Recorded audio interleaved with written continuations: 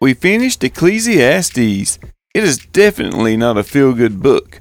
The seemingly unsuccessful search for meaning in life was difficult to read. My takeaways were, life is short. Enjoy it. Don't overthink things. Everyone dies. Life is unpredictable. Bad things happen to good people. The author summarized the book this way. The end of the matter, all has been heard. Fear God and keep His commandments, for this is the whole duty of man. This sounds a lot like another verse we've read. And now, Israel, what does the Lord your God require of you, but to fear the Lord your God, to walk in all His ways, to love Him, to serve the Lord your God with all your heart and with all your soul, and to keep the commandments and statutes of the Lord, which I am commanding you today for your good. That is what Moses said to the Israelites in Deuteronomy. That sounds like another verse we've read. Teach me your way, O Lord, that I may walk in your truth. Unite my heart to fear your name. That's what David prayed in the Psalms. After reading these verses, we can distill our life down to one purpose: to completely devote our lives to walking in the ways of the Lord. This is the only way to find true joy. His ways aren't intuitive to us.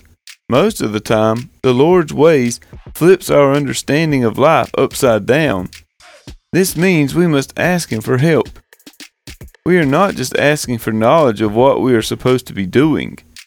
David prayed that God would unite his heart, or essentially remove any competing desires so that he could properly pursue God. How many different paths does our desires take us down? These multiple paths do not just prevent us from properly following the Lord, but it robs us of our joy. In John 17:19, Jesus, while He was praying to the Father, said that He was consecrating Himself or devoting Himself to a single purpose, so that His followers could be completely devoted to walking in truth. We will read all of this later, but Jesus is God Himself. It seems like with creating, operating, and maintaining the universe, it will be difficult, dare I say impossible, for Jesus to completely devote Himself to one single thing, especially when this one thing is seemingly unrelated to maintaining the order of the universe. But this is exactly what He does. Jesus devotes Himself completely to making His followers know the truth and walk in the truth. Why is this so important to Jesus? In John 15:1-17, Jesus tells His disciples that they are specifically designed, set apart, and pruned to bear as much fruit as possible. What kind of fruit? Unconditional love for others. Love that leads them to lay their lives down for others, just like He is laying His life down for others. Just as Jesus experienced, this often leads to immense suffering.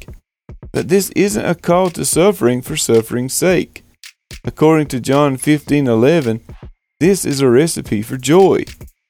Not just a little joy either, but so much joy that we will be full of joy and not have any more room for joy.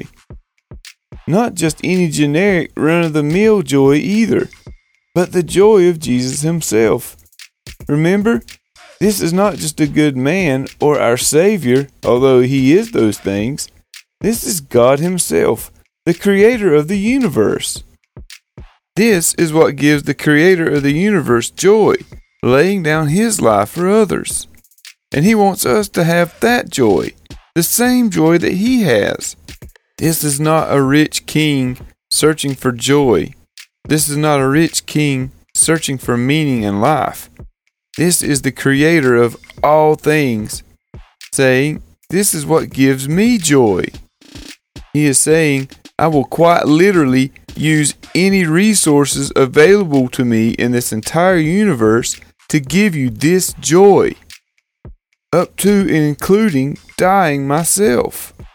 The Creator of the universe is telling us how to get His joy, and so much of it that we will not have any more room for joy.